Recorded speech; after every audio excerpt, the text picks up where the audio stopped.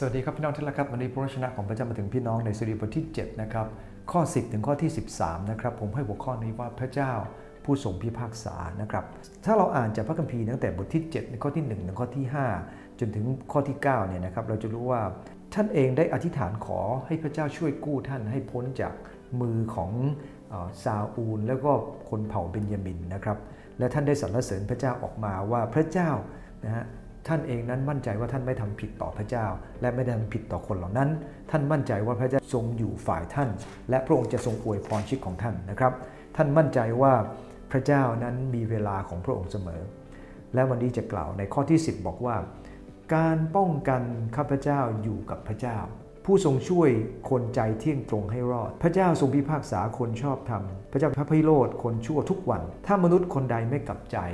พระองค์ทรงรับคมดาบของพระองค์ทรงโก่งคันธนูพร้อมไว้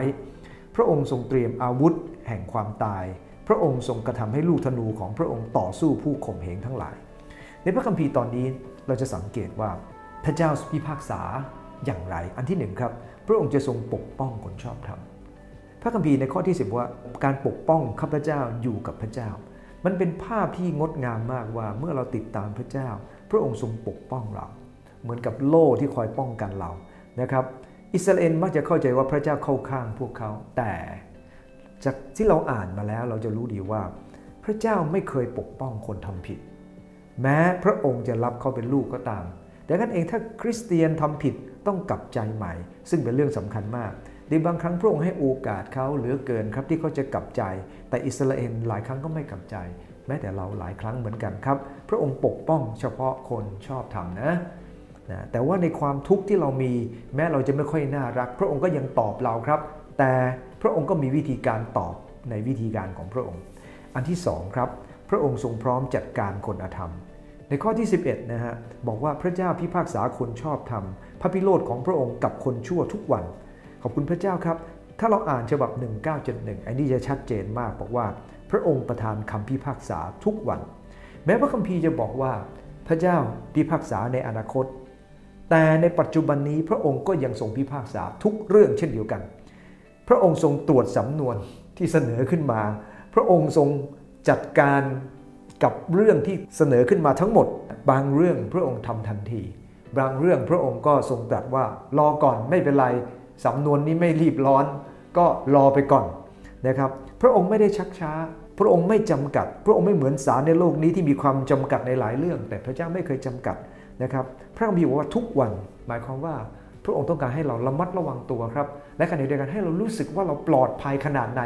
เมื่อดำเนินชีวิตอย่างถูกต้องต่อพระเจ้าอันที่3ครับพระองค์ทรงลงโทษคนที่ไม่ยอมกลับใจนอกจากพระองค์ปกป้องคนชอบธรรมพระองค์พร้อมจัดการคนอธรรมอันที่3พระองค์ทรงลงโทษคนไม่ยอมกลับใจข้อ12บอกว่าถ้ามนุษย์คนใดไม่กลับใจพระองค์ทรงรับคมดาบโกงคันธนูมันเป็นภาพของการพร้อมจะพิพากษาพร้อมจะจัดการทรงรับคมดาบทรงโกงคันธนูเป็นภาพของการเตรียมพร้อมการลงโทษสำหรับคนที่ไม่ยอมกลับใจนะครับในข้อ13การพิพากษาของพระเจ้ามาถึงคนที่ไม่ยอมกลับใจจนพระคัมภีร์บอกว่าพระองค์ทรงเตรียมอาวุธแห่งความตายอาจจะถึงตายเลยก็ได้นะครับดังนั้นเองมันอันตรายครับถ้าไม่ยอมกลับใจมีบางคนล้อเล่นกับพระเจ้านานเกินไปจนลืมไปว่าพระเจ้านั้นพระองค์ยุติธรรมนะครับเราเองต้องมั่นใจว่าเราดำเนินชีวิตอย่างถูกต้องนะครับถ้าไม่ถูกต้องก็กลับใจใหม่ซะเพราะอะไรครับเพราะพระเจ้าเป็นผู้พิพากษาขอร่วมใจอธิษฐานครับข้าแต่พระเจ้าพระองค์คือผู้ทรงพิพากษาพระองค์ทรงป้องกันคนชอบธรรมถ้าคนหลายทำผิดทำบาปให้คนหลายกลับใจเสมอโอ้พระองค์เจ้าข้าพระองค์พร้อมจัดการคนอธรรมพระองค์ทรงพิพากษาทุกวันให้คนหลายตระหนักว่าพระองค์ทรงฟังและทรงตอบคนหลายอยู่เสมอและพระองค์จะจัดการกับคนชั่วคนบาปตลอดเวลาข้าแต่พระเจ้าขอพระองค์เจ้าใหญ่คนหลาย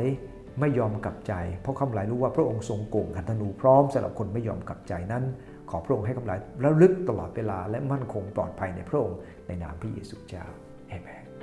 เจ้าพรครับ